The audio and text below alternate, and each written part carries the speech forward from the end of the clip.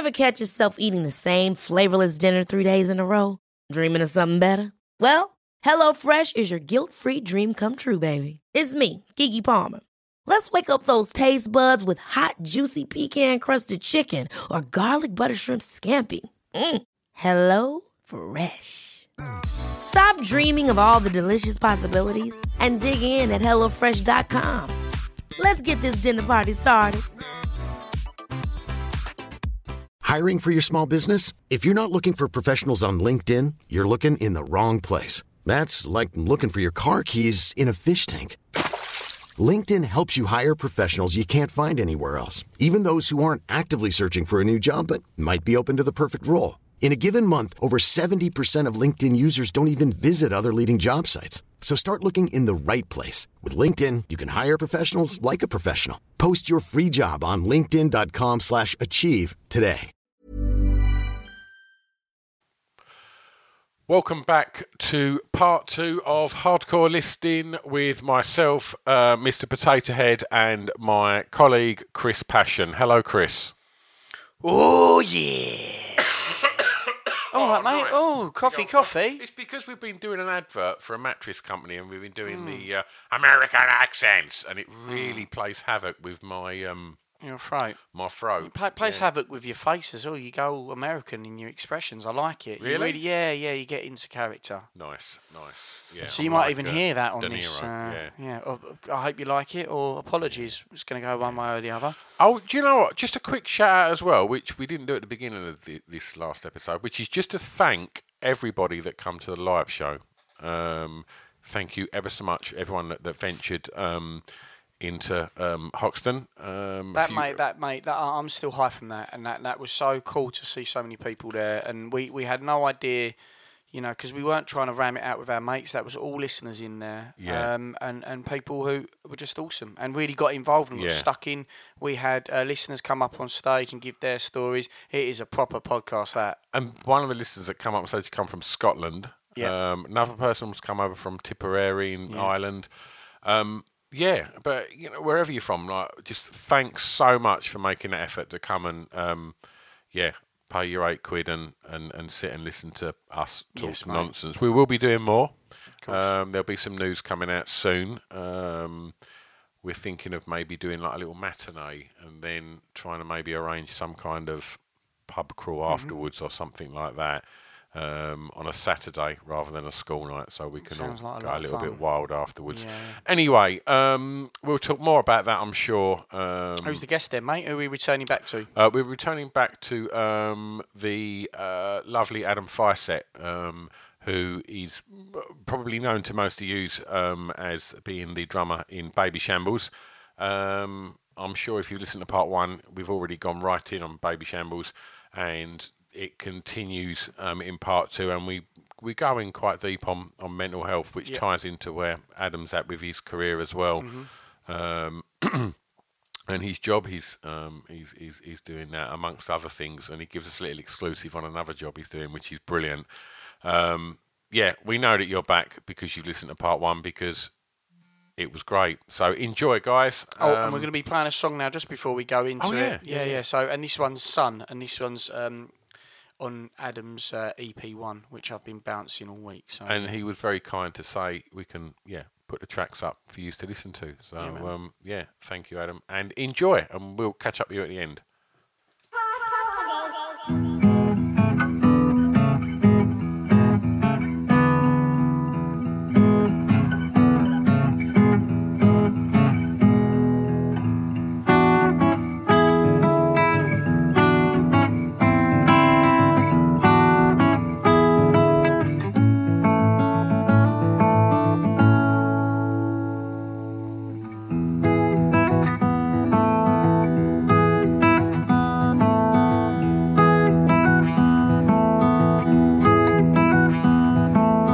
You have a dinner and you stay for tea.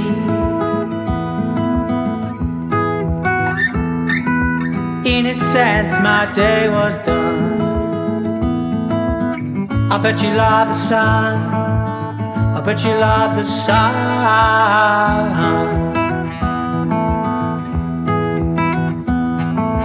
Good the people with the crazies on. Inside out for all to see. I bet you love the sun. I bet you love the sun.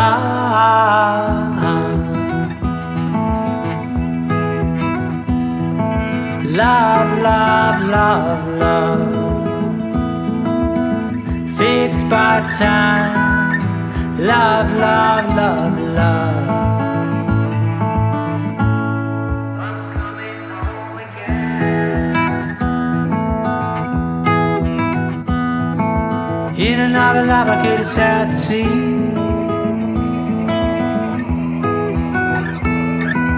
Goodbye and I'll never see you. I bet you love the sun.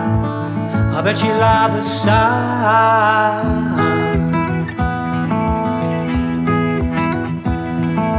Love, love, love, love. Fixed by time. Love, love, love, love.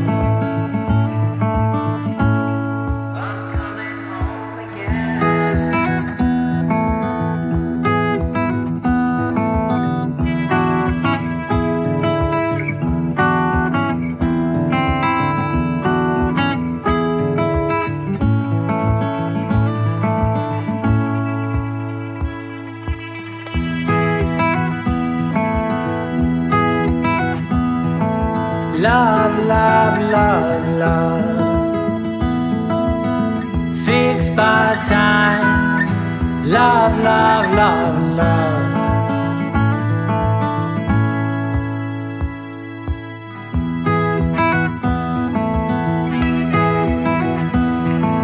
Love, love, love, love. Fixed by time.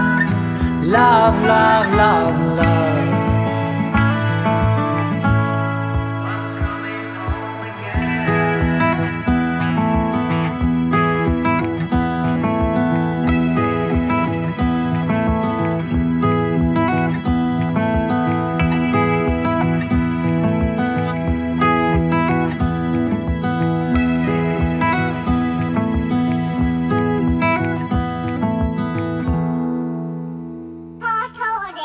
It's a drunken soiree in the within.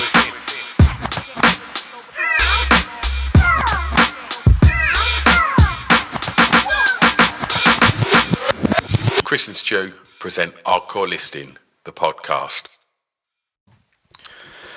Yo! We're back. Yeah, we're back. We've just been having a chat, so let's go straight in, yeah? We was talking about different bands and stuff, and we've literally, since part one, which has obviously been a couple of days for you, we've been, we've just had a wee and restocked the drinks, and we've just been chatting about bits and pieces. And firstly, welcome back, Adam. Still here. Sometimes you're lucky there. Sometimes that can be 20 minutes before we're like, oh, I guess. I would have popped in by now. I've just gone for it. Yeah, it's fine. You can't expect me to be quiet tonight. We're talking about 90s indie. I'm going to be fucking beyond excited. All right, it's... All right, it is. Yes, so this is... Yeah. So we got speaking about indie bands, and has there ever been, or rock bands, has there ever been an indie or rock band whose creative output has got better once the lead singer has lost all of his hair? Boo Radley's. What was his name? Sice. No. See, the giant I've never known him steps. to have hair, so I don't know. Oh, he had long hair. Did he? But kind of almost a little bit Francis Rossi. Okay. Like, no, I think early Boo Rads was better. Yeah, Smashing Pumpkins just fucking smashed it out, no pun intended there. You know, first couple of albums. You know, I know a lot of people like the stuff after that. Did R.E.M. make a... Who was that band? Because we were talking about them because I hated their single. This is purely where it come from. So it's complete speculation. And they did that song. He did a whiskey drink. He did a lager drink. It was like Chumbawamba or something like that. And I was telling you how that really... That's a song that I don't like. It makes me violent hearing it. And you said to me that... They were a big thing before that. Because he was a skinhead then, wasn't he? But mind you, was that out of choice or from hair loss? There was one of them in the band, the one that threw the drink at Prescott, the Brit Awards, and no bacon. I thought they were like kind of road protester type people. Yeah, they were Back all, to the Planets. Yeah, like Back to the Planet. Yeah, they were who reformed last year. I Really? saw. Oh, yeah, very nice. But Levelers. no, they were like them kind of crusty kind of protest bands because they had the single "Enough Is Enough" with Credit to the Nation, didn't they? God, yeah. Remember that. Fundamental. Yeah, they were. They'd done their bit. Like, Can you tell when Elton John lost his hair? At what point was that? When No, he his hair made grew the back. switch. He said we're back. Right. I think when he lost a bit of his hair through stress when he split up with Nikita, but then it had grown back by sacrifice. And it's now got a fine body of hair. Oh, okay, as has his cool. partner, So he David doesn't Furness. count. Yeah. Hope he doesn't listen in. You're holding out for agree him with to you come anyway. on, Stu. Is that what you're doing? Tweet Not us giving that up. Tweet us at hardcore listening if you're listening. You said James in the break. What, they've got better since losing their hair? I don't or think him? so. I think No, they I were. agree, yeah. What's your favourite James song? You know what, I mean, it's, probably... Come Home is the classic, remember kind of The listening to Weatherall that. mix. Yeah, in the DJ thing, but I'm trying to remember what the name of it is. That era or a bit later? About 2 years later. It's Laid. It's on Gold, probably... How was it for you? No, it's probably Laid. Must be Laid, I think. Sometimes. It's about lighting it. Sometimes. Yeah. Lighting, Yeah. sometimes. Yeah. Yeah, that's it. Sometimes. Great tune. Yeah, that is. There's some good. Say Something was on that album. That was really good. Yeah, Say Something. I remember when Britpop had just died, they released that She's the Star as well. Yeah. It's great. It's kind of a bit like, oh, where have you been for a while? That album Whiplash. There's a track on there called Tomorrow, which is my favourite James song. Right, I think I haven't got that album. Tomorrow was a single. It's really fucking good. They reckon that. I read an interview with Brian Eno once, and because he produced all of that stuff, didn't he? Did he? I don't know. Yeah, and he says that they're by far the most incredible thing he's ever worked with. Wow. He said like they're prolific songwriters. He said like Yeah, literally they can go right. Let's write a song, and within like 15 minutes they've just smashed something out of the park. I've never really dialed into James, and you saying that makes me think, fucking hell. I've been going since 85, you know that? What's that, mate? 85. James been going since Yeah. 85. Bloody hell. Stutter. Because they were going with the Smiths. It was literally, some of that stuff. And I knew James has come home. Yeah. And I listened to the album that come from and I think, all right, this isn't really my cup of tea. Yeah. So is Mock Turtles, Can You Dig It? Hooked into it and thinking, all right. Not yet. And now as I've got older, I've appreciated it. Yeah. But no, I didn't realise they'd been around that long. Yeah, I listened to Steve Coogan on Adam Buxton's podcast a little while ago. It's his brother, innit? And it's Martin Coogan, Turtles. it's his brother in Mock Turtles, and he spoke about like his brother obviously becoming famous and stuff like that. and it is a golden classic indie great. floor filler, and Can You Dig It? Brilliant. Just to have that on my tape. That, the High box set go, the Farm. Nice. What and one? a few What other farm? things. Stepping Stone. Stepping Stone, yeah. Because I remember now one tape, because back in the day you had your tapes and it was the indie top 10. Do you remember the indie top? Yeah. Was it it's top 10 I think, but it had more than 10 hits on Yeah. it. And the one I had, I think it was number 8. It had Birdland, Sleep With Me on it. Had New Fads, Big on it. It had Shaman, Moving in Moving Mountain on Mountain. it. Something by Nitzareb or Nitzareb, whatever they're called. Joining the chant. Might be, but it's that one. I sourced it the other day on some MP3 download. I was like, yes, this was the soundtrack to my, Nitzareb, when we done the Brush documentary a few years back, because they're Essex boys, Oh, are they? yeah, and I had a couple of years where I was obsessed with, like, I think 88, 89, just as I was getting into that kind of Manchester thing, I was obsessed with Mute Records and Depeche Mode and Nitzareb and Yeah. and Nitzareb, fucking hell. I remember hearing it, and it was kind of pre 9 Inch Nails, and it was the most aggressive, Pretty industrial. Yeah. And you hear it now, and it's Tamed. it's I so obviously you think the Prodigy took it up about 20 notches, Yeah, and like you hear it now, and you just think, oh god, I remember it was so aggressive that when I was young, there was Sheep on Drugs and stuff like that. Yeah, Brilliant. yeah. Okay, so listing your top 5 B-sides from people that you have worked with, and we've already had on the previous. I'm not going to tell you what we've had on the previous episode in case you haven't listened to it. So go back and. But if you're listening to part 2 first, stop following us on Yeah. Hardcore Listing. We don't need you as followers. Yeah, play by the You're that rules. dumb, yeah. There's rules to this. Okay, so predominantly your first 3 choices were very late 80s, early 90s, and I wouldn't say the same for your next 2. So which one do you want to do first, Dad? I guess, the lesser hit of the 2 would be the Magnificent Dance by The Clash, Okay. which was B-side to the Magnificent Seven. It's basically the same track, but kind of juggled about a bit with a few squidgy noises. Magnificent Seven's a great track if you kind of early dancey stuff. Mm-hmm. If you're on that vibe, and again DJ wise, I think The Clash are one of those bands that could pull off a groove. Yeah. A lot of bands could pull off a groove, but it was too much. But they still maintain that grit from the early stuff. So I was always drawn to them. And obviously the connection is Mick Jones. Working with Mick Jones, producing some stuff with us, and generally hanging out with Mick Jones. There was a time when we'd be in places where he'd be parties and stuff, and he's like the surrogate dad, I guess, of the early Shambles days. Really? Yeah, Amazing. he's Cool got guy? A lot of energy. Oh, great! As a producer, he's very relaxed. Yeah, guys, yeah, that's great. Just it was less, working with someone like Stephen Street or anyone else. It's very contained. It's very professional. Whereas Mick's just a real vibe guy. We all lived together in Brecon Beacons when we were recording that first album before we got chucked out. Him and Bill Price, he's no longer with us anymore. But Bill Price had mixed London Calling, all the Guns N' Roses tracks. It must have been weird for them to be living with us. It was just it was mayhem.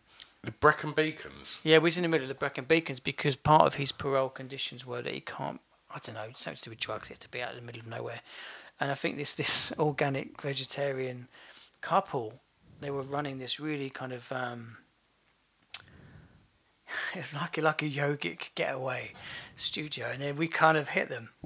And, and they'd... They bite off a bit more than that. Yeah. So we roll in at 4 a.m, and I think someone's got a ball of crack the size of a football. Literally, it's I think literally from the second day there was they had to try and lay some ground rules down. You can't go in the studio after 10 when we're not there. So of course we're all in there every night. Pete had 2 ex-Marines looking after him as part of his condition. He had to have some security people. I remember. How can you work like that? It was mayhem. I remember at one point he wanted to drive back to London, so he nicked the hire car. So he was driving through the Beacons, and I'm trying to stop him, thinking, we've got to get this record done. I'm kind of clinging on and thinking... I love the fact we're going to die, but we've got to get this record done. At that point, you start forgetting, because, you've all had a bit of sauce or whatever. And and I remember one point as well, her dogs were all asleep. She couldn't work out. They're so tired. You keep my dogs. I said 4 dogs, really nice sheep dogs. And then you realise that there's trimazepam all over the garden, and the dogs have obviously been eating. Jesus Christ. So Were they all right? sedate. I think they were right in the end. Yeah. I think. And then at one point, one of our managers was, because the military guys, whatever happened at one point, I don't know whether this was a dream or whatever, but the old manager was in the woods. The old manager was ex-army as well. He was in the woods in camouflage gear, stalking something, because Peter just sacked him, right? So you've got these guys that just come back from whatever, Iraq, looking after Pete every morning, trying to get him to do press ups and stuff. It was just, I kind of Trying to get Pete to do press ups. Yeah, trying to get him into this army. So I'm trying to even get my head around it now, trying to explain what's going on. It was like this clash of cultures. You've got this very sedate, hippie, yoga retreat couple, vegan.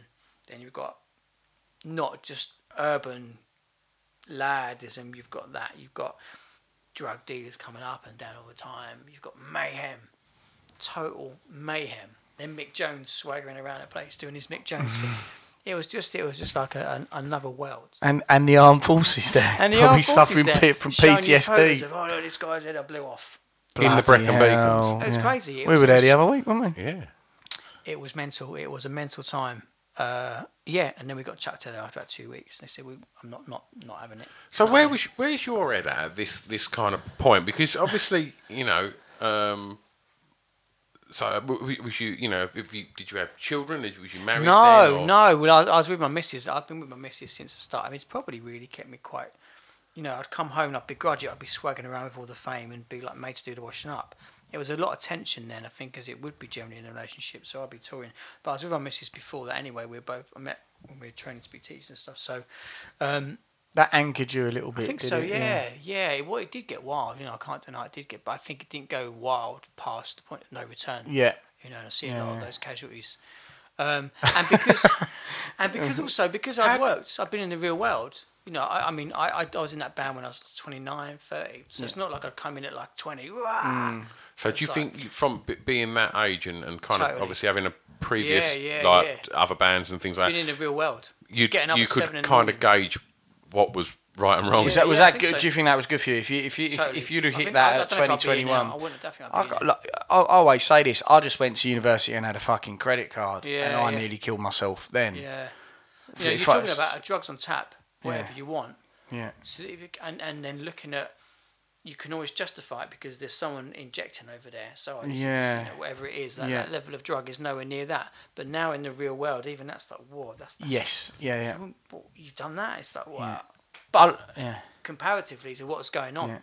But no, I think I was lucky enough to be grounded and have worked and realised that this is an opportunity that doesn't come along very often. From playing 20 quid gigs, not even that, playing gigs for like years in front of no one and scraping a record deal where they'll give you $1,000 to record it, and then you got to do.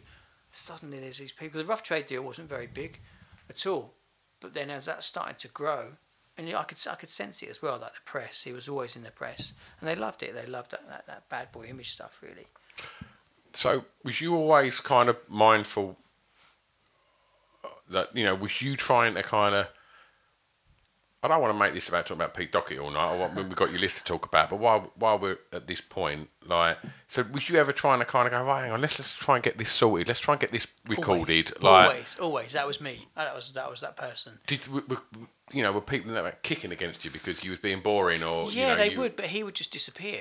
He'd just go. So it'd be me facing the record label phone calls. Where is he? We've got a press person coming down. Can you do this? And there's so much tension there because it was selfish from my perspective as well because I wanted to maintain it for myself. But he even now and I kind of half me respects him for that he'll do what he wants to do. And the last Shambles, the last Libertines album was a nightmare from what I hear, trying to get him to do his press. And there is a bit of me that respects that because it's like, well, I'm going to do what I want. Yeah. And it's like, it's not a game, and a lot of these rock stars do play that game, and you can kind of sniff it out after a while. But I think with him, he's sincerely legit. like, no, I'm going to do that. And initially it used to wind me up, but now I'm far away from it. It's like I kind of, because there's no one else doing that, no one else really sticking to their guns. He literally tours around in his little camper van, and he is the real deal, and I've got to give him that.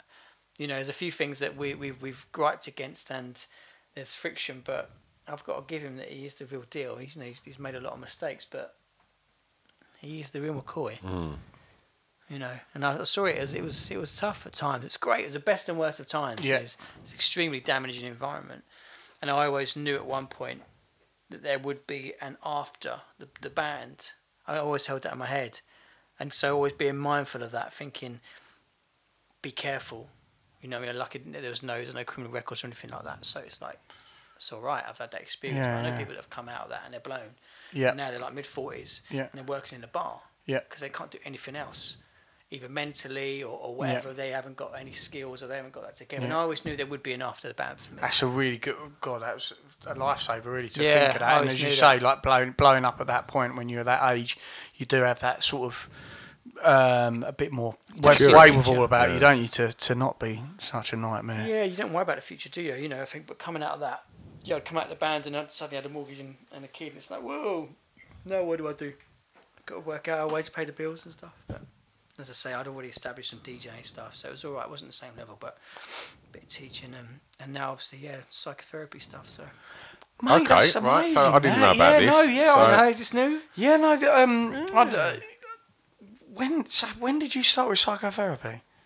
Well, for myself, the end of the band thing, I just had to just square myself down. I was just a mess. It's like a spinning top someone just put down. Boom, there you go. And you're trying to exist in this world which you've been in a world 100 miles an hour, and now you're in a world which is 0 miles an hour. It's like, I need some help here. So I first started like 6-7 years ago, and it really helped me but then trying to find like someone that can understand being a musician, what that's like, and the music industry. You know, you've got people saying, I used to be a manager of a classical orchestra, and they say you don't know. You haven't been on that front line of that. You know, been in the front line. Not many bands get on where you guys are at. I mean, that's like a different level, isn't it? It is. It's just so fast, and someone puts you down. And so I started training myself like three years ago. And and then the goal was to always marry it with music. So it's music and mind putting together. So my doctoral thesis, which is just getting put together now, is about what pre-existing mental health conditions people have or don't have. How does that react with the musical industry environment from a pop musician or rock musician? And what is the outcome? For some people it's great. It's not always destructive.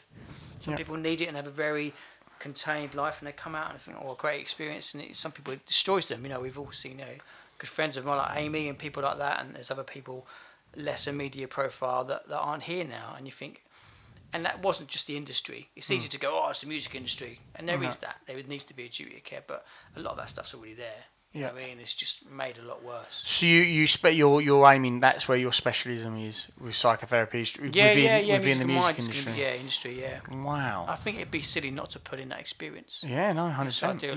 You've been on the front line for it. Well, so is that psychotherapy? Is that things like cognitive behavioural therapy? Do you do any of that? Or is that completely different?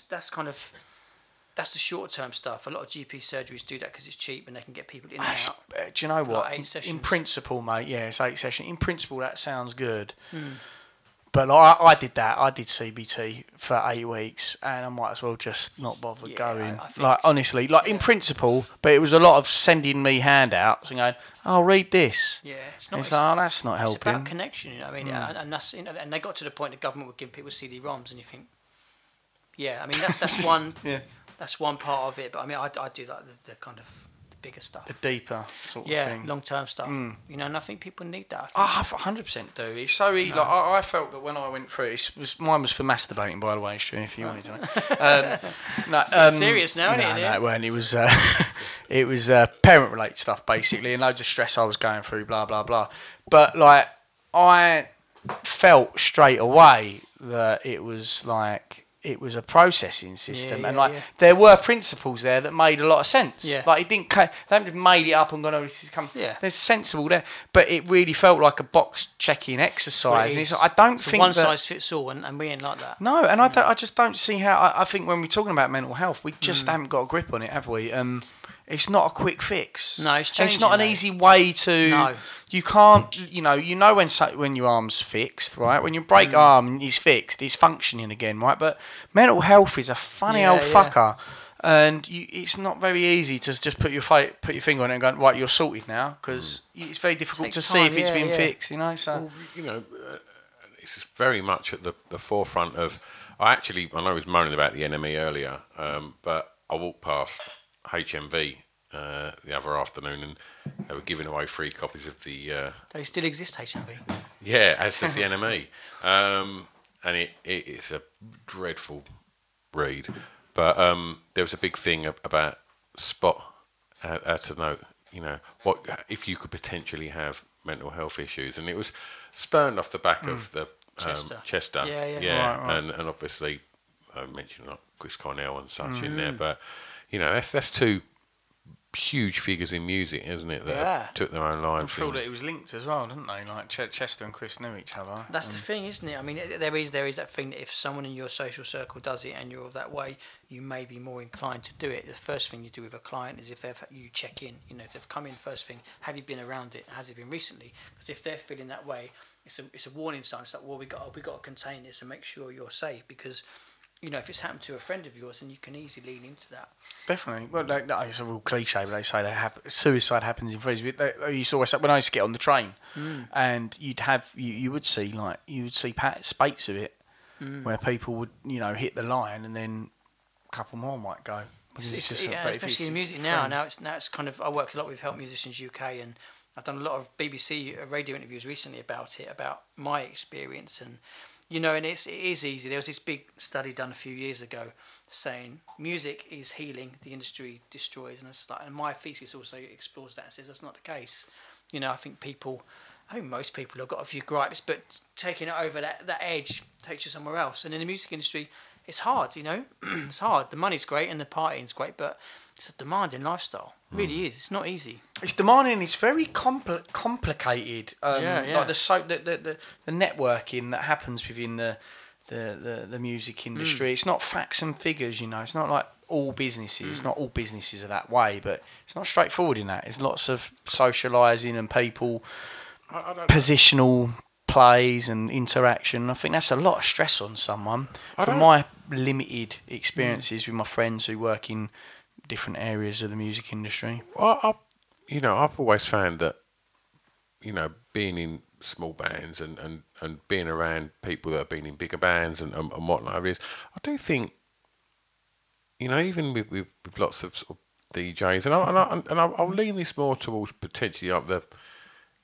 the indie alternative scene, for want of a better description. I do think there's always a yearning to kind of be seen to be achieving something, you know, whether you've been an in-betweener at score or a nerd, you know, is this your, you know, is this, you know, you've made it, you know what I mean, is this your fingers up? And I do think, you know, that, you know, lots of people in indie bands have that kind of desire to prove themselves and you know and Totally. and have a voice, and you know everyone wants to go home and go, there you go, I was on top of the pops. Do you know what I mean? And there's, I don't necessarily think I think that's a good thing and a bad thing. I think you know it's a human thing. It drives you, but then you know. Well, the downside is just because you can't sustain that. So what we're seeing now in all the X Factor stuff, well, not X Factor, whatever it is now, is those kids are elevated like that, bam, they're gone. You know, so that's the challenge then, because then you're thinking, well, what happens next for them? Even some of the bands, you know, you're up and you're down. Totally, that young lad who also killed himself. So when he's a little lad called Chris, and and that, like, the pressure on him. So he was one. I think it was Gene Simmons, wasn't it, from Kiss? Yeah. He did one that was like Rockstar or something like that, and a little lad on that was called Little Chris. Yeah. And he unfortunately took his life, and he had, you know, he had mental health problems, maybe even prior to, but very much exasperated by the pressures and wanting to be a success and whatnot. I think it's really hard. You know, you can, the classic example, Michael Jackson, people like that, although he didn't effectively die from that. You know, you see from a very young age those child stars. It kind of is what it is, really. But I think it will change. I think people will start to look at it differently. The more people that struggle, because you look at these people like Chester and you think, he's got everything. You know, he can go out on tour once a year and earn loads of money. He's got a beautiful wife. He's got all these kids, but there's something weren't working in there. Yeah, I mean that's just tragic. Like, people, we talk about if suicide you're not happy, a lot. you're not happy, are you? Like having $1 million in the bank might make things more comfortable, but it's not necessarily going to. No. You know, when you're still going to get into a bed wherever you are and shut your eyes, and if all's not right when you shut your eyes, then you're still going to be there in the morning, isn't it? I always use a strange comparison about how many neurons there are in the brain. I bored you with this, but there's like 86 billion neural connections or something like that, and there's like 200 billion stars or galaxies. It's like our brains are pretty big inside our head. Yeah. That, no matter what the reality you share with everyone else, that might not be your perception of it, and it's almost impossible to judge how someone is weighting those two things, and it's very, you can't sit and say, well, that you know, that's wrong. I don't suppose Chester really wanted to find himself in that situation, or Chris, that they, you know, end up taking their own life. It's tragic. You see, like, this sort of thing, the pressures you get in here, like the child stars, the movie stars as well. I'd see that being really similar. They got pulled through, you know, all the big 80s kids like Corey Haim, Corey Feldman. Fuck me, man. They went through hell. I mean, that wasn't suicide. What was Corey? It's Corey Haim who died, isn't it? Feldman's still going.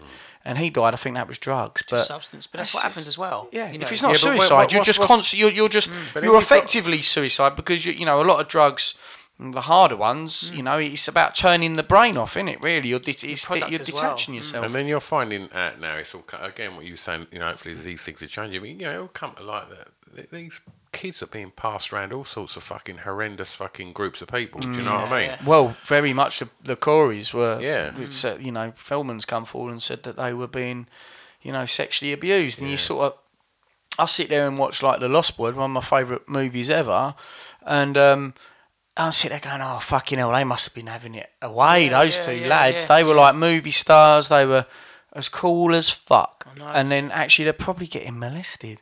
It's like, Jesus Christ. I mean, that's going into a different sort of side of things. But but you're right. I mean, and I guess it is a very grand view of what we were saying earlier about the industry, whether it's DJ, whether it's acting or anything like that. It's like the reality of it from what people perceive, and 90% of people are never going to see that side that we've seen in the reality of it. Not that, I'm not saying it's all bad, some of it's great, but just knowing, just acknowledging that it's not quite as real as you're being sold. Yeah.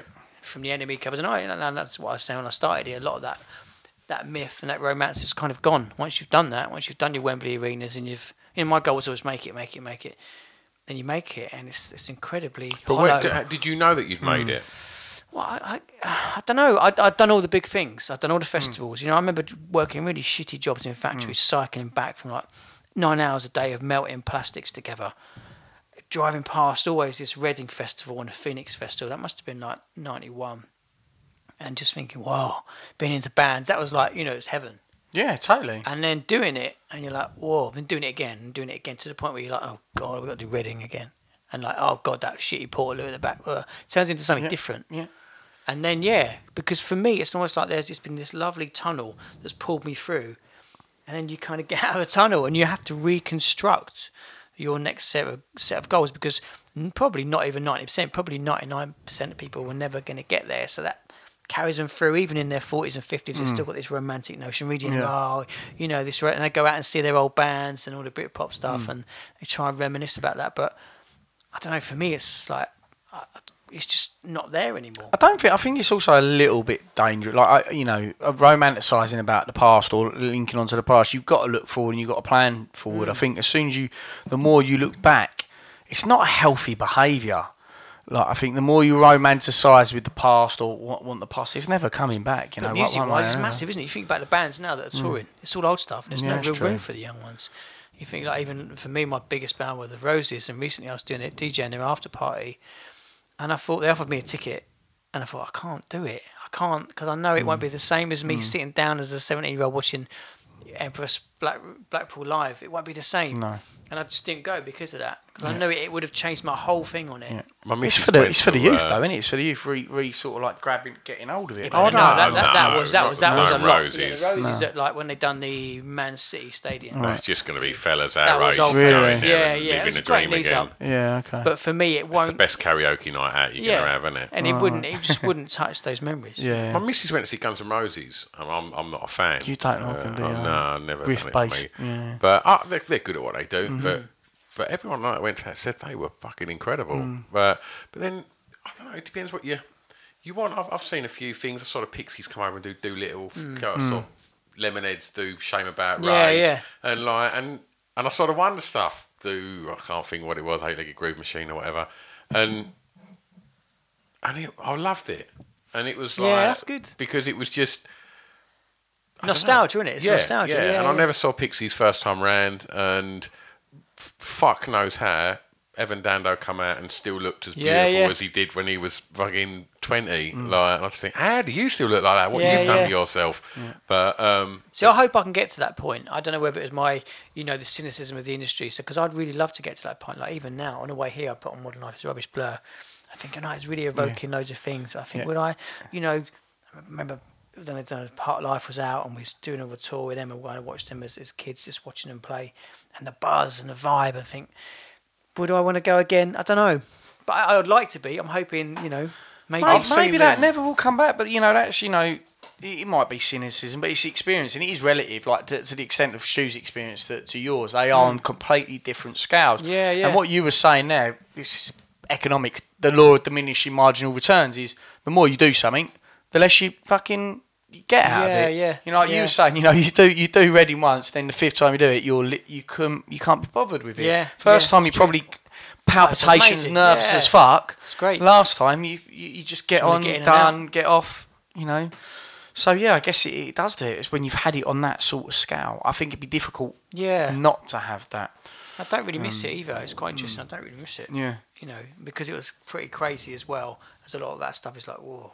It's talking a few years of doing some stuff. It's like, I'll do it as a sabbatical. You know, I don't think I could go. Just when you get to a certain age as well, it's like, you know, gonna be like a mid-40s-year-old man. I don't want to go and go, have it. So what's day to day now? What's an average day for you, Adam? I'm doing a lot of kind of research stuff on the music and mental health stuff, a bit of teaching. I've still, you know, for me, it's really important to continue releasing records and keep one foot in that. Yep. So, bit of writing. And then I spend a bit of time. I've got my own practice, Music and Mind, where I see musicians, people in the industry. I've got like an office in Angel. So it's a bit of being a therapist, a bit of being a musician, a little bit of teaching, a little bit of DJing, a little bit of performing. The goal is to be a therapist and a musician. I think that's the goal. To do both, if I can manage that. You know, to do the idea would be to like tour 3 days a week, come back and do research and see clients, and all that touring experience, plough that into the client stuff. Yeah, cool. Smashing. Because even touring, Each you one know, to feed the other, yeah. When I do the solo stuff, still now it's a different stuff because it can be incredibly lonely because I can't afford to take a band because it just doesn't justify it. As soon as I take a band, I've got to get 3 rooms. The band aren't going to get that big a fee. It's just another level. So if I do solo gigs now, I get quite a good fee. I can drive up to Scotland, do 6-7 dates, come back, sell some records. You know, it's a nice little cottage industry.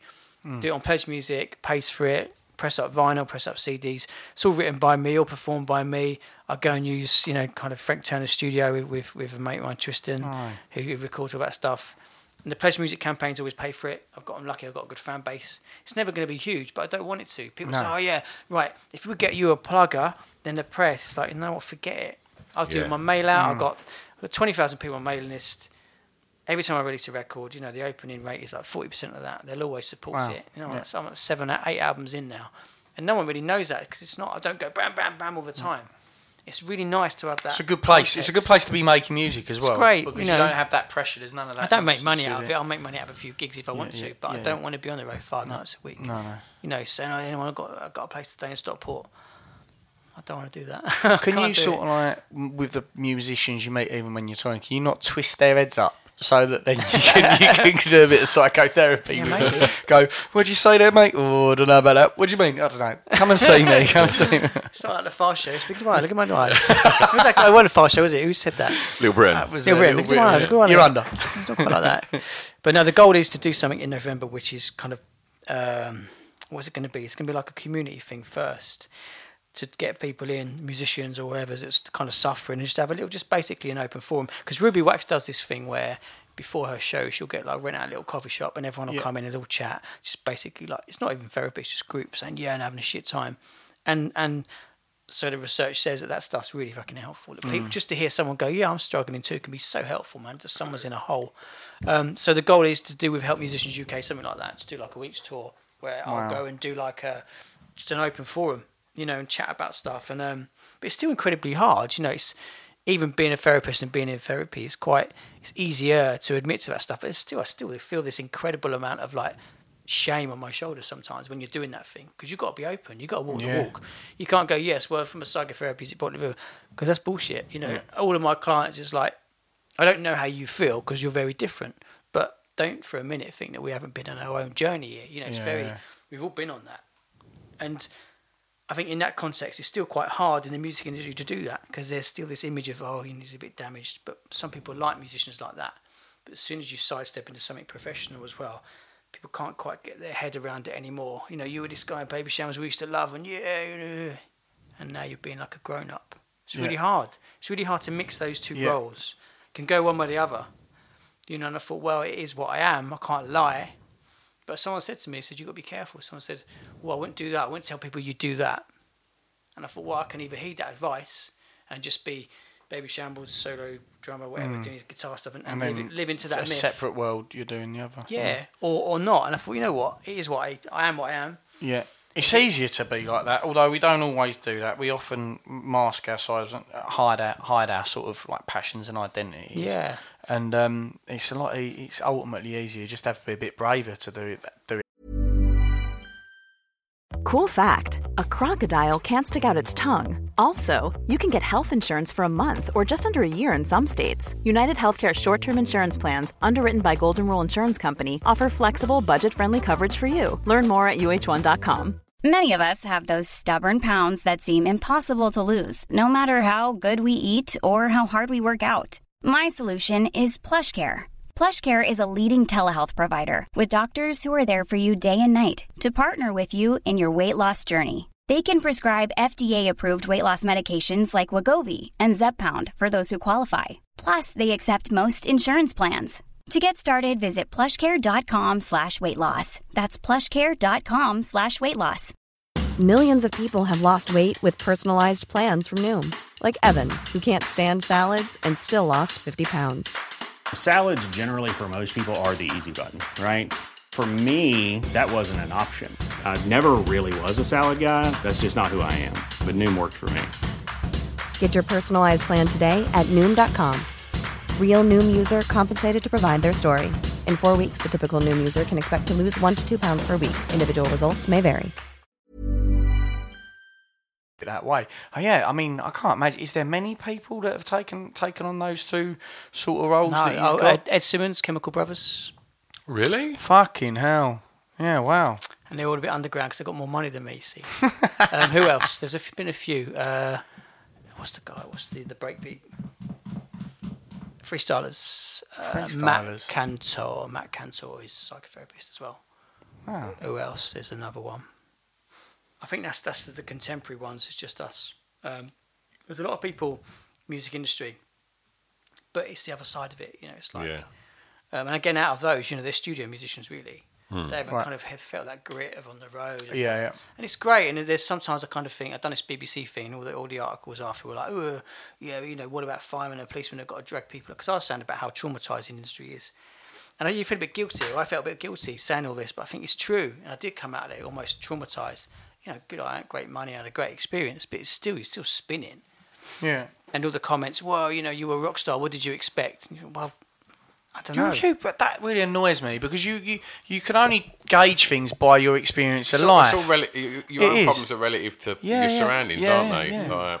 Go through it, and then sort of like then you'll be able to sort of see, you know, if you're valid in saying that, which anyone always is in how they feel. That opinion, I think it's that opinion which keeps the problem being a problem. Yeah.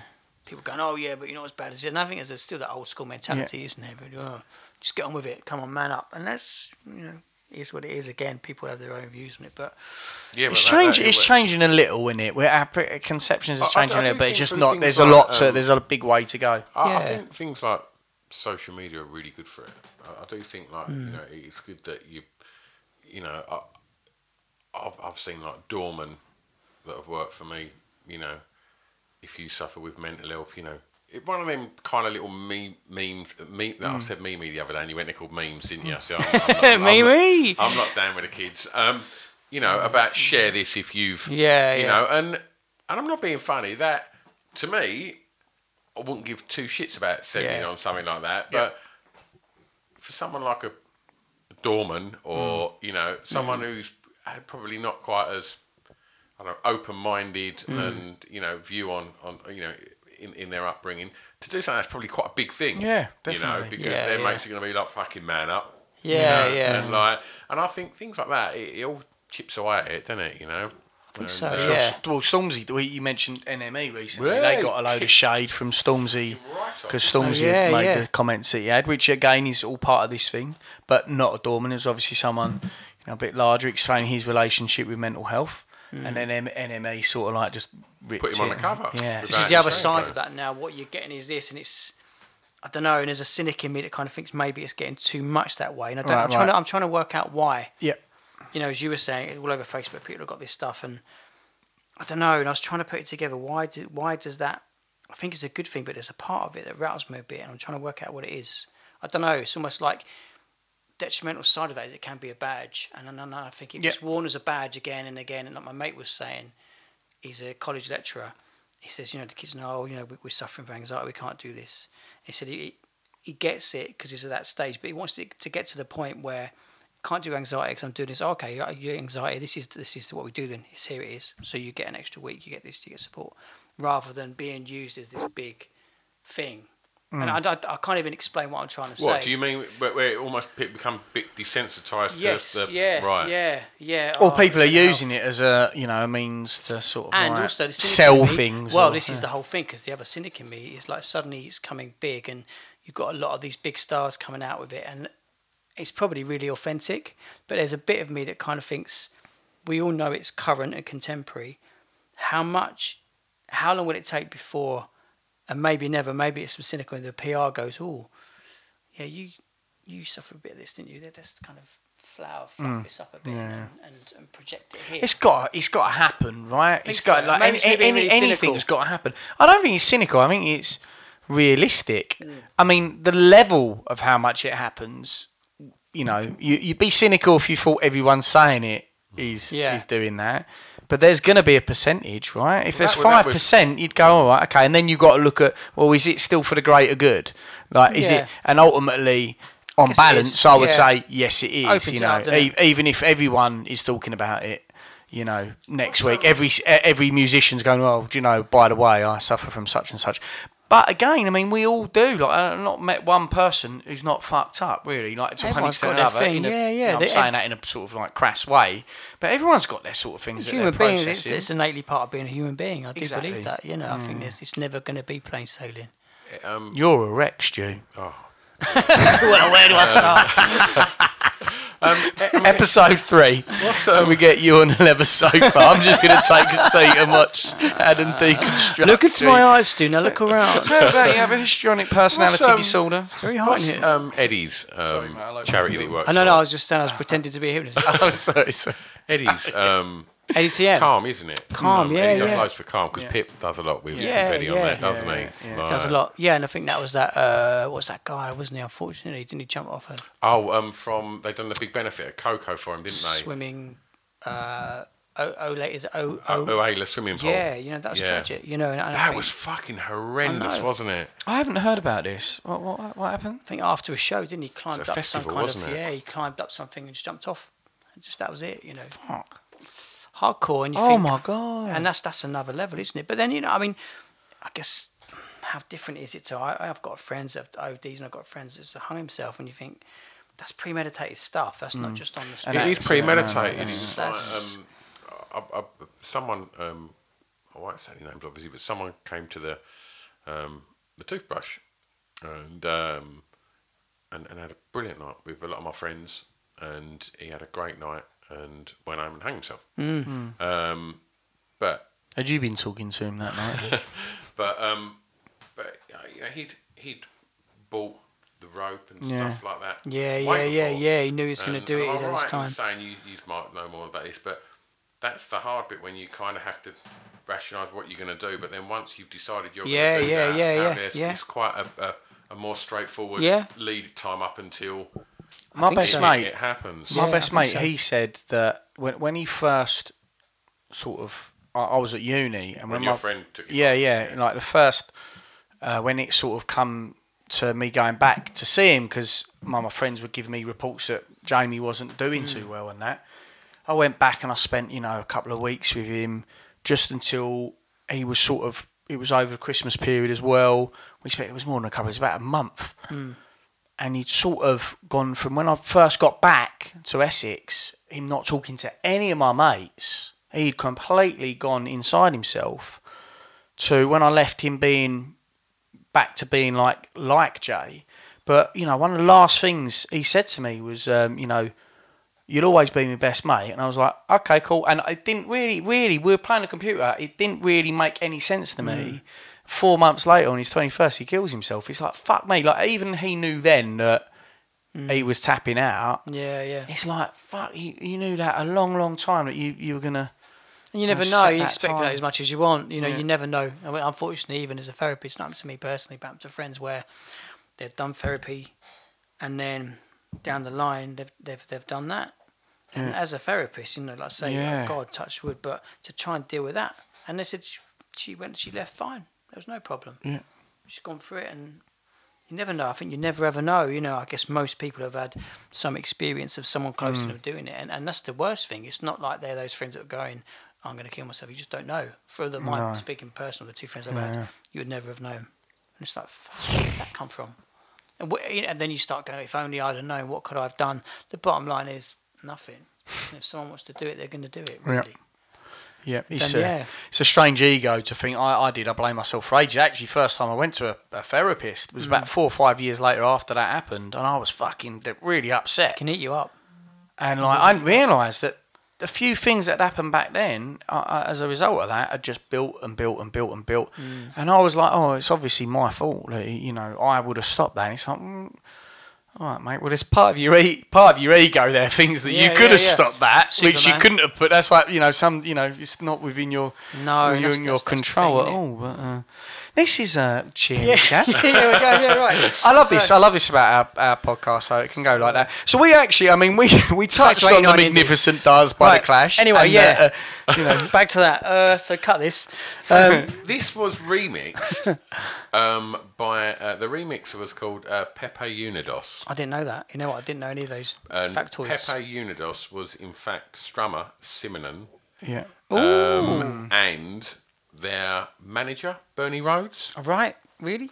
And he's just got a credit on that, but he didn't do it. And but yeah, Simonon's a cool fucker, isn't he? Yeah, I've never met him. Yeah, he's got some good teeth going on. Oh, he looks the shit, doesn't he? He does, yeah. Like, he's like a pirate, doesn't he? Like an old pirate. Yeah, he played the Toothbrush in Havana 3am, which was his band. Oh wow! Post Clash, and it was like. What year was that? 80s. 90, 89, 90. When did Clash stop then? 84. Must have been something like that, mustn't it? Because they tried new drummer, and then Topper was kind of off the wall. Then Mick was. He'd done his big order. Yeah. Of course, they got someone else in, didn't they? With Mr. Don Letts. Who's one of the best DJs. We've had at Pip's night. And I always want to tell a story about him. I can't.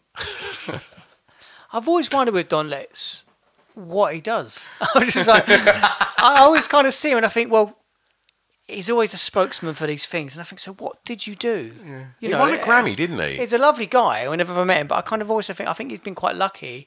Yeah. Been in the right place at the right time, because he was the filmmaker, and we used to have Baby Shambles filmmakers, and we, for us it was just a mate with a phone or kind of thing. Yeah. And I've always wondered with Don Letts, what did he do? And I'm sure he's done a lot, and it's just again, this cynicism creeping in. So I scratch my head and think, well, because you're kind of commenting on culture, but where, how? Has he ever produced anything then? I don't know. Did he produce the? I suppose Mick Jones would have produced the Big Audio Dynamite stuff, wouldn't he? Yeah. I think he'd done the film. What was the big film? The big Clash film? Something to West. With Shane McGowan and he directed that. I think. I haven't seen it. Something to West. I've not seen West that. Way. I've really not seen that. Straight to Hell. No, I thought it was something to do with West Way, innit? Or we'll have a little look. It's like, I can't remember what it's called. But anyway, the classic Clash doco.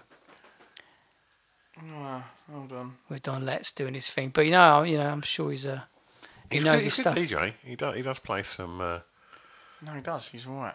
Yeah, it's pretty solid.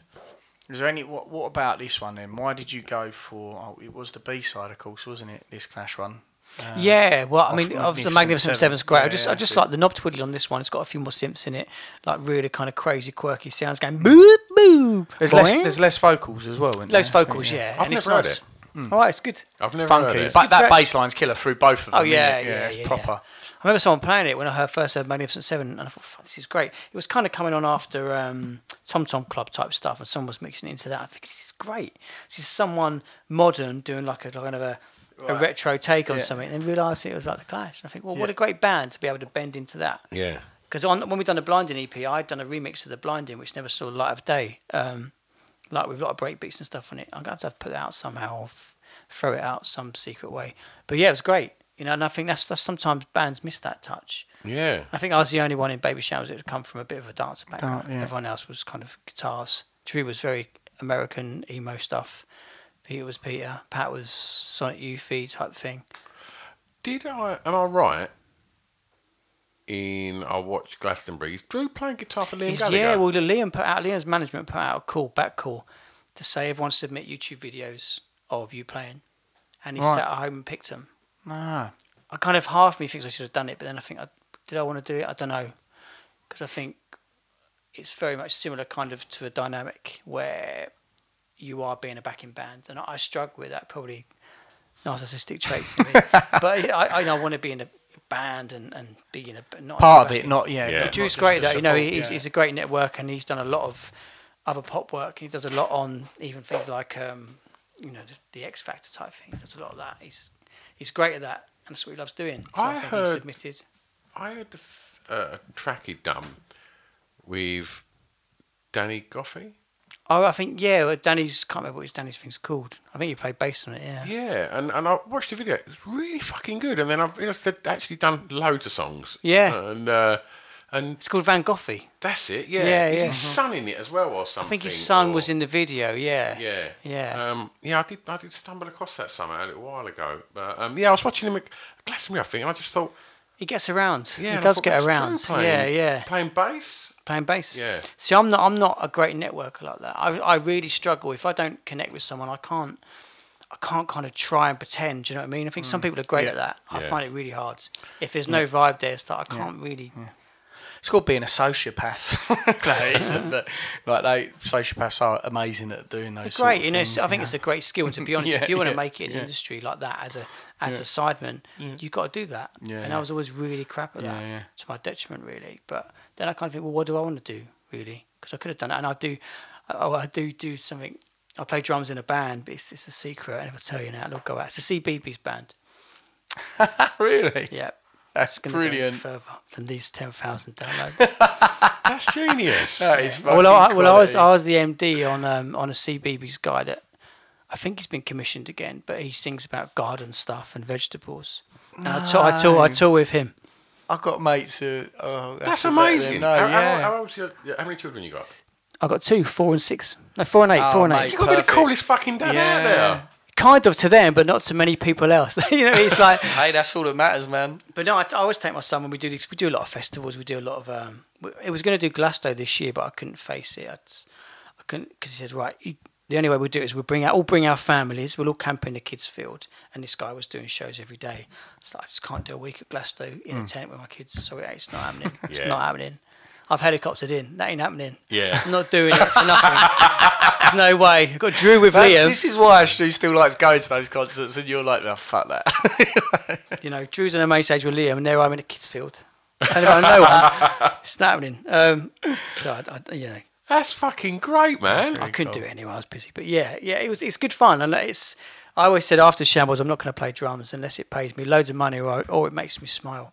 Yeah. It makes me smile. Oh, mate, for sure. When you're singing about peas and onions. It's good fun. That's wicked.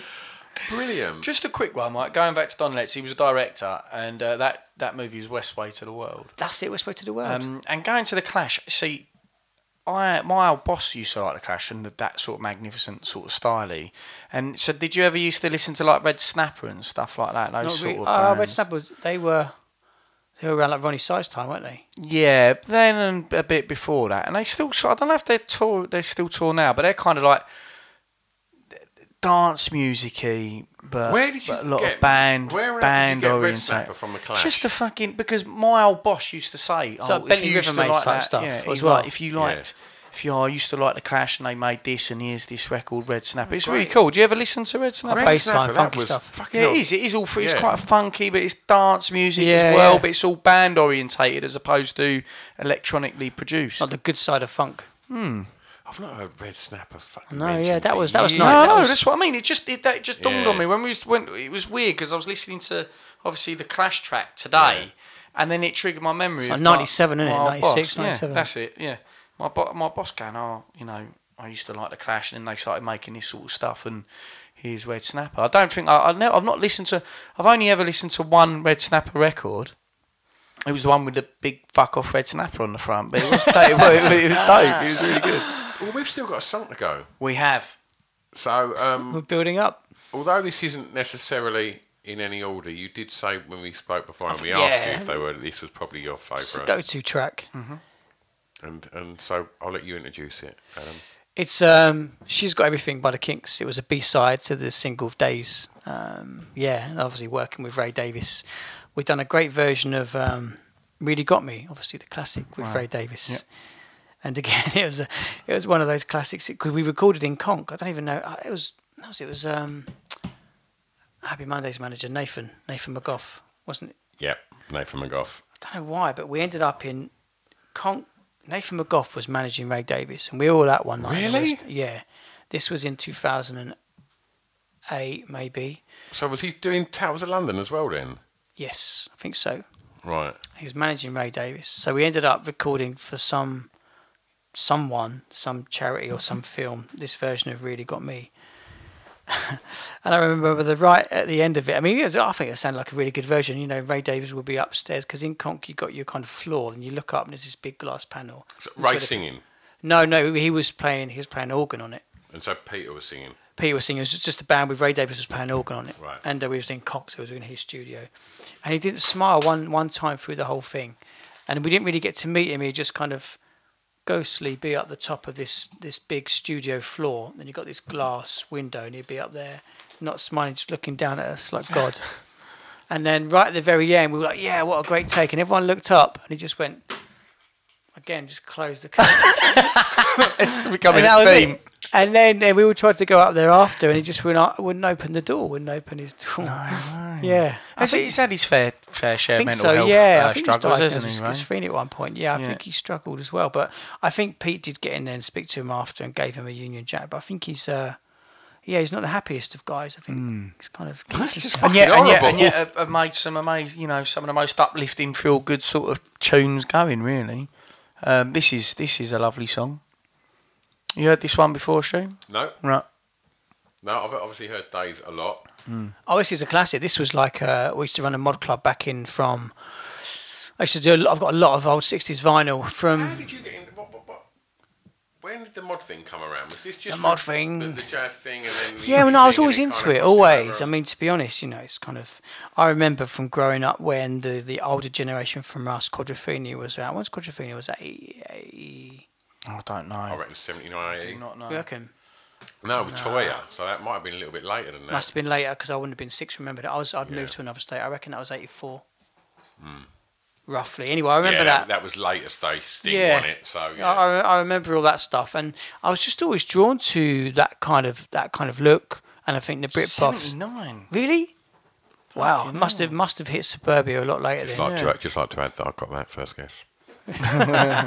Get you a badge made up, mate. But I was always drawn to that kind of music, and then I guess it is a kind of a classic style, that 60s guitar music.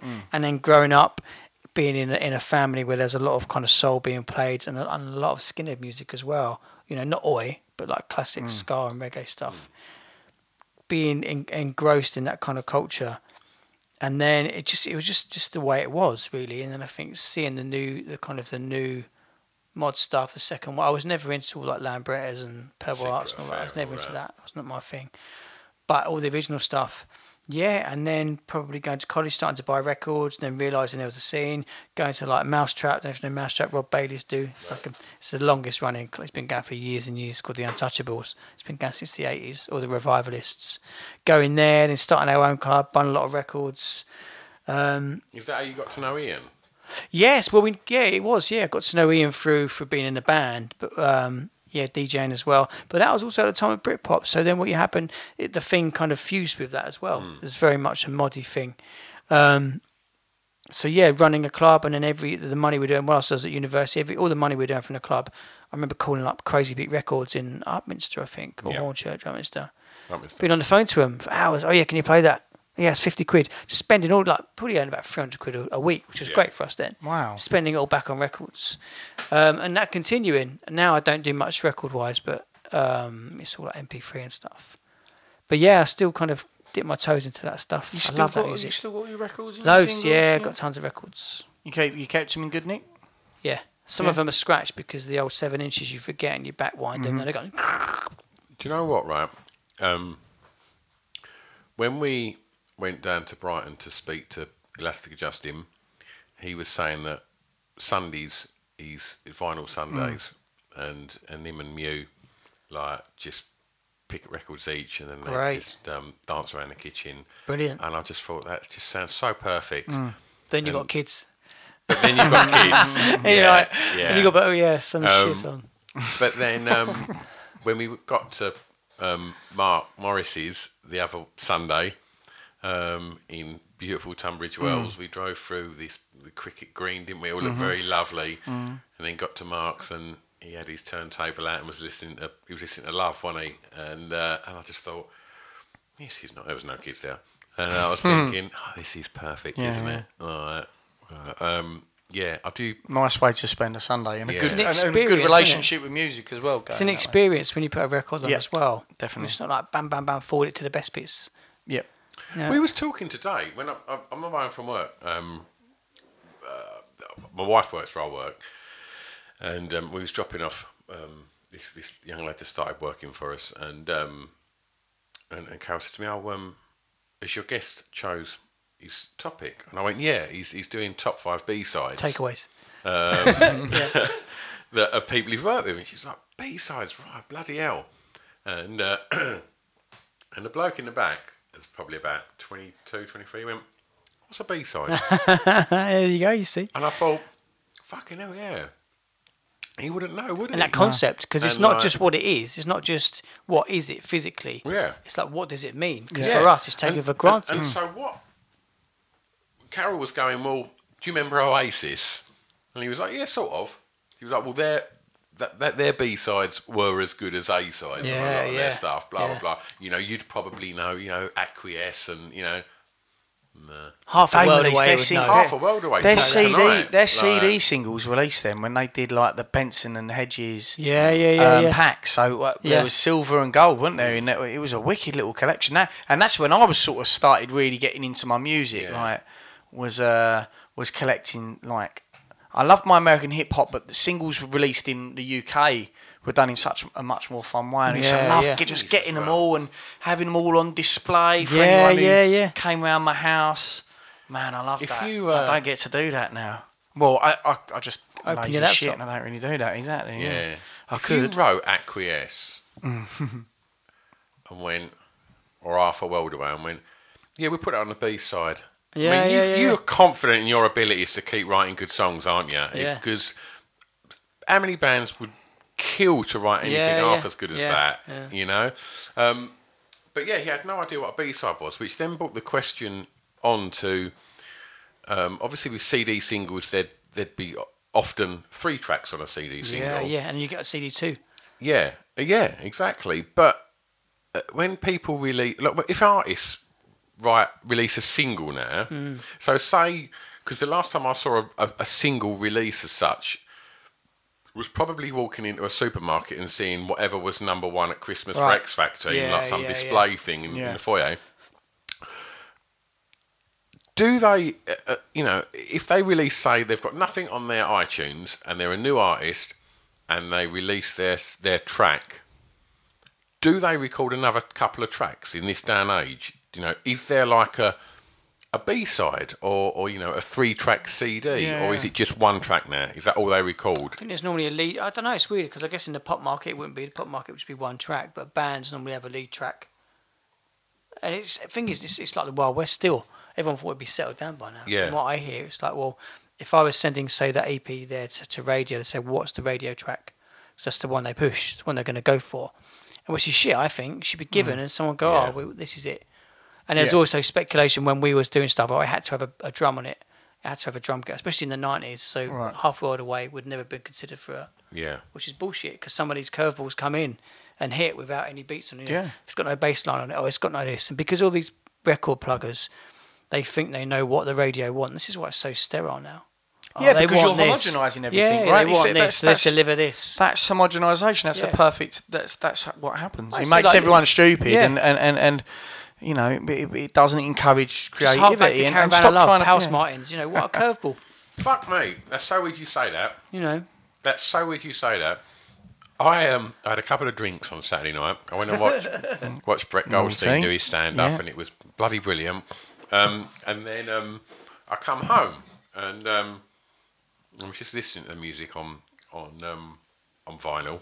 No, I wasn't. I was listening to it on YouTube. And I listened to I was getting a bit somber, and so I wanted to listen to stuff that are my kind of go-to somber songs. One of which is "Let Love Speak Up Itself" by the Beautiful South. Yeah. And I just thought, and it led me on a bit of a kind of curveball of I'm guilty of doing that thing that I moan about, which is you might like this, that little stream of things down the right-hand side. So I ended up going and doing that. One of it was the House Martins performing Caravan of Love live on stage when Norman Cook was playing bass way back then. All with their jumpers on. Yeah. I've seen that with you. And then in the end, his voice, he just fucking lets it go. Yeah. And I've just put a drunken status up saying Paul Heaton's got one of the greatest UK soul voices ever. I agree. And then I got a load of shit. But one of my favourite bands, House Martins, up there with the Roses, totally. His voice is fucking incredible. Yeah. He's an absolute dude. Yeah. He's obsessed with crisps, which I fucking love. Have you met him? No, I'd love to meet Paul Heaton. So I got in touch with him on MySpace back when I had a solo album coming out in 2008. It was all looking great and there was all hype behind me from the Shambles stuff. Subsequently, all kind of collapsed. Terra Firma bought EMI. It was a mess. But MySpace got hold of him. Paul, I've always been a huge, big fan. I said, great, I'll send you my CD. Because at that point, he hadn't got back with Jackie and it was all a bit down. Yeah. And he sent me his album, signed. Literally. I just sent him a mail saying, really big fan. Bam. Because I think I put one of the House Martins tracks on one of those Baby Jams Back to the Bus things. I think I chose House Martins, so I said, I'll put that on there. And you know, what great. I think for someone like that, that's why when people send me shit like that, I always send it back. It means so much. One small, 5-second task or whack it in an envelope. Do you know what I mean? It's just, it means so much to people. And I think from being a fan, even from getting backstage in the Blur days, like being let backstage and hanging out with Dave and asking Dave, as a 17-year-old, what should I work on? Work on your paradiddles, whilst his neck in wine. He didn't remember that when he came to my house. But anyway, but I remember that, and I remember how that felt. For me, that if I wasn't in the band, they would have been the pinnacles of my life, probably. Getting backstage with Blur and hanging out with them. They didn't hang out with me. I was no one's that oaf in the corner with on a rocket. But, so whenever in the Shambles days, there'd be kids like coming and sneaking them in because you know how much that means. Yeah. And I think that's why my fan base is quite strong now because everyone remembers. Well, like, they would always be like young girls after the gig. I remember in Bristol or Bath, and they were like young girls, and the school teacher me, what are you doing? Oh, I can't get home now. I'll give them money. And then that comes back to me. It's like every now and then, remember 15 years ago when you paid for my cab home? Not in a sordid way, literally just for merch. I have a tenner. I don't, get home, be safe. Yeah. And I think that stuff, it kind of comes back, definitely comes back on a small scale. I think Pip's done that really well. Like, one of our buddies, his fan base is so strong. Even like his social media presence is mad because he blew up like with MySpace and he really understands it. Doesn't he? He's been BBC to have spoken to Pip about the whole Instagram business and Twitter. But even just seeing him face to face, so he always, when he does his merch stand, he's always serving people at his merch stand. I think he still does that, and he always just seeing the delight in people's faces getting to hang out with him and So would you say that, right? Because my first experience of that was at the Y Club in Chelmsford, and I was watching The Wedding Present, and I come downstairs and David Gedge was selling his T-shirts, and I was like, when was that? What year was that? He probably toyed with Cinerama then. Wow. So it was late, but he bought the guitar. I was the guitarist in Wedding Present. Oh God, he looked like Paul Wicker, the tall vicar from Viz. But yeah, he because they want to wrote all the time, which is a continual. And but oh God, I just want to talk about Paul Eaton now because the new album's great. Is it brilliant? Oh, really I good. just check it out if you like Beautiful South. It's an amazing album. Have you read the Beautiful South book? No. They were more rock and roll than any other band in the 90s. Wow. When people talk about Blur and Oasis, read the book about the Beautiful check it South. out. Give us a snippet, mate, because that is surprising. Raging pissheads. Really? And they just sounded like fucking maniacs, and they just sounded like an army of maniacs as well. Because there was a lot of them. There's a few of them, yeah. And the other band that I thought would be hippies and chilled was James. Right. And I read one of James, or it was a book about James, and obviously it wasn't Tim Booth, but the other guys were all like football hooligans. Yeah. They're all Manchester like Yeah, Ox, that's true actually. Like, and I just Same thought as the farm as well. The farm come from really? that background. Yeah, massive Scouse firm, soccer firm. they were all Everton boys as well, weren't they? Well, I don't know. Yeah, I know they come from a soccer background, and I heard James did too. Yeah. I think when the whole hooligan thing was being clamped down, a lot of them just think, what we're going to do? Let's make music. Yeah. I think there's a few of them doing that. Bloody hell. All right, well, are we done? Well, we've that's been pretty interesting. It's been great. It's lovely to see whenever Stu gets right into his indie as well, Adam. His little face all just cheers. Oh, right me too. I was thinking today I was going to do a top 10 forgotten indie B-sides, and I was thinking I would have done Birdland. Oh, no, it wasn't B-sides, it was just singles. I'd do Birdland, but I think who else do I love? Like Gene, a band called the Katie Dids. You know, all these little bands. You know. Last week, I went on Amazon and spent £13, and I bought all 4 Gene albums on CD. Wow! And do you know what? I was just thinking, I can't wait to play London Can You Wait at top volume in my car because fuck me, Rossiter's voice is fucking incredible. Have you heard Gene do Night Swimming by R.E.M.? Yeah. Oh, fuck me. That must have been a B-side. And that's a good one as well. Have you heard him do, what's the Aretha Franklin song? Because there's albums. There's Olympian, isn't there? Then there's See the Lights. Did you buy To See the Lights? Yep. And then there was In at the Deep End. And then there was another Fighting Fit. It won't call And that's a single from In at the Deep End. With the guy with the... No, what was it called? As Good as It Gets. That's it. And then there was another one which I wasn't really into. It's the one with all the B-sides and the BBC sessions on it. It's got her 15 years on it and stuff. I think that's the second album they released. It wasn't. It was like a compilation. But yeah, I mean, it's great. You know, I remember hearing For the Dead. I was walking around HMV. That would have been 97, thinking, whoa, just the guitar work. Yeah. Wow. Speak I remember going to see it in Cambridge. Oh, great. God. I was always surprised why it didn't. I think people always knocked him off as the Morrissey thing, and because of that image. But that was the problem. Did you see when probably about 3 years ago, Morrissey got a cover CD on the NME, and the opening track was Fighting Fit, and it was his final acknowledgement that Gene were actually a fucking great band. Yeah. Because Fighting Fit is a fucking pop gem. Yeah, it's a fucking great record. I think there was a bit of tension from what I hear in the band. But as there always is. But I think Martin released a solo record, didn't he, last year? 2 years ago. Yeah, he's down in Brighton, isn't he? Yeah. All these people you see, they get there. London Can You Wait by Gene. I'll tell you how I heard that. I got sent by one of the DJ promo services the theme, the soundtrack to what was the mid-90s gangster movie that Damon Albarn was in. Where it was a bank job, and it was Chalky from Quadrophenia. Yeah, I know the one you mean.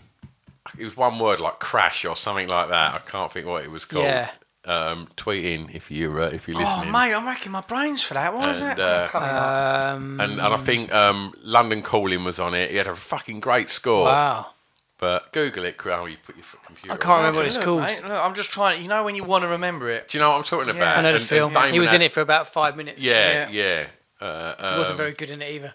Yeah. And London Can You Wait was on the soundtrack to that, and that was the first time I heard that. But I'm always surprised that they didn't go on to bigger things. That band. You know, they of all the Britpop bands that were, there was a lot of novelty ones that were thrown in there for good measure. And they wrote proper songs, and they had their artwork was fucking brilliant. Like I just thought they had it right, Gene. And, I think for me after the first album, it wasn't as strong, and the artwork then they lost it a bit by the time they'd done that third album. I think it was a bit like it's not as together as it was. One of the albums called Libertine. Yes, that was the last one they'd done. I think. Yeah. But I mean, I didn't. For me, the songs on that weren't as strong as that first album. Things like Olympian and that. You think In the Car That Sped. You think, fuck. Haunted by You. Yeah, and those songs. I guess it's a bit like the first Roses album. It's been sculpted over probably 5 years. And it's like shit. We've got 2 years. We've got to deliver. We're selling loads. Just throw it out. Polydor. Yeah, great. Is that film called Crash? No, mate. That was. Have you got it up on the screen? Yeah, I have. Yeah. It's really fucking. It's obvious, really, when you think Give us the first letter. It begins with F, and it's proper gangster. Face. Yeah. Face. That was it. Yeah. Fucking hell. Oh shit. All right. Well, look.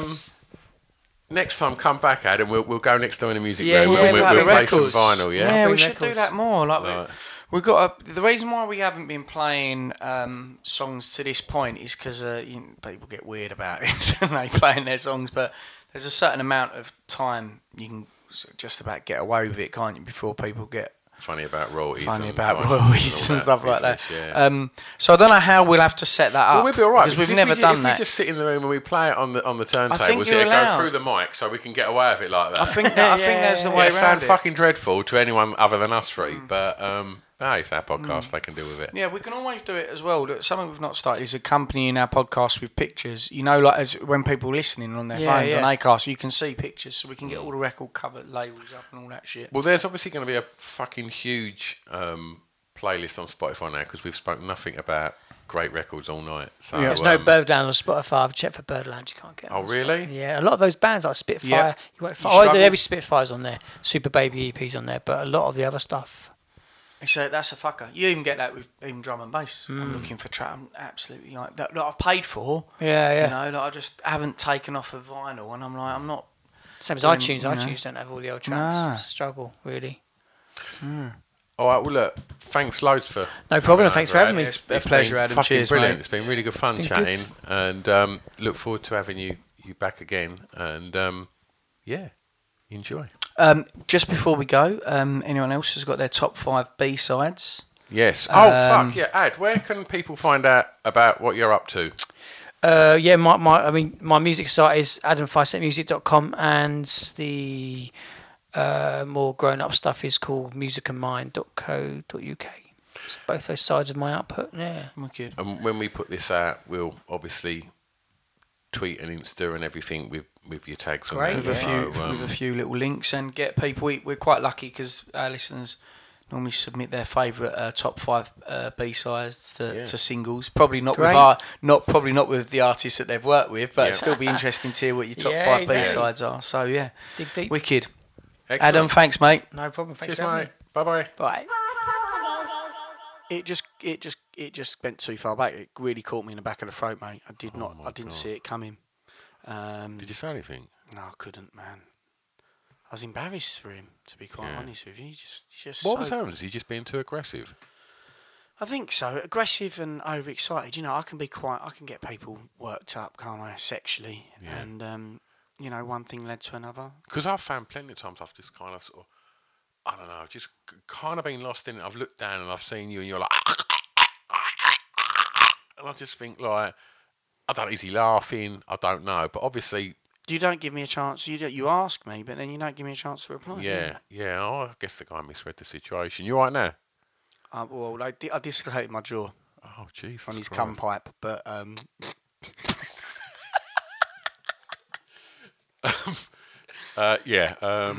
We probably, Anyway, do you want to start recording now? no, I started, mate. All right, Stu, if you can Whip that out, mate. whip that out, Yeah. please.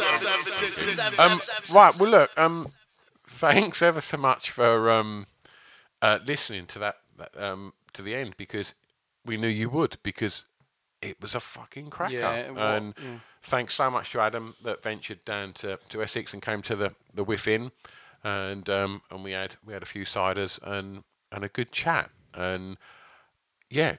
We've told you all of his social media titles and whatnot at the end of the podcast, so go at him and go chat to him, and let us know your thoughts, what your favourite B-sides. Yeah. It'd be lovely to hear what other people's favourite B-sides are. absolutely. And when you see, the names that of the people he's worked with, it's fucking amazing. Like, yeah. All right. Well, look, we won't bang on too much longer. And we will see you next time. Thank you, as ever, for your support, you lovely people. Thank you. Subscribe, you sluts!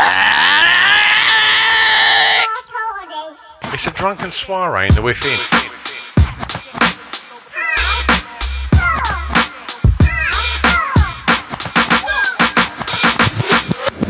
Chris and Stu present Hardcore Listing, the podcast.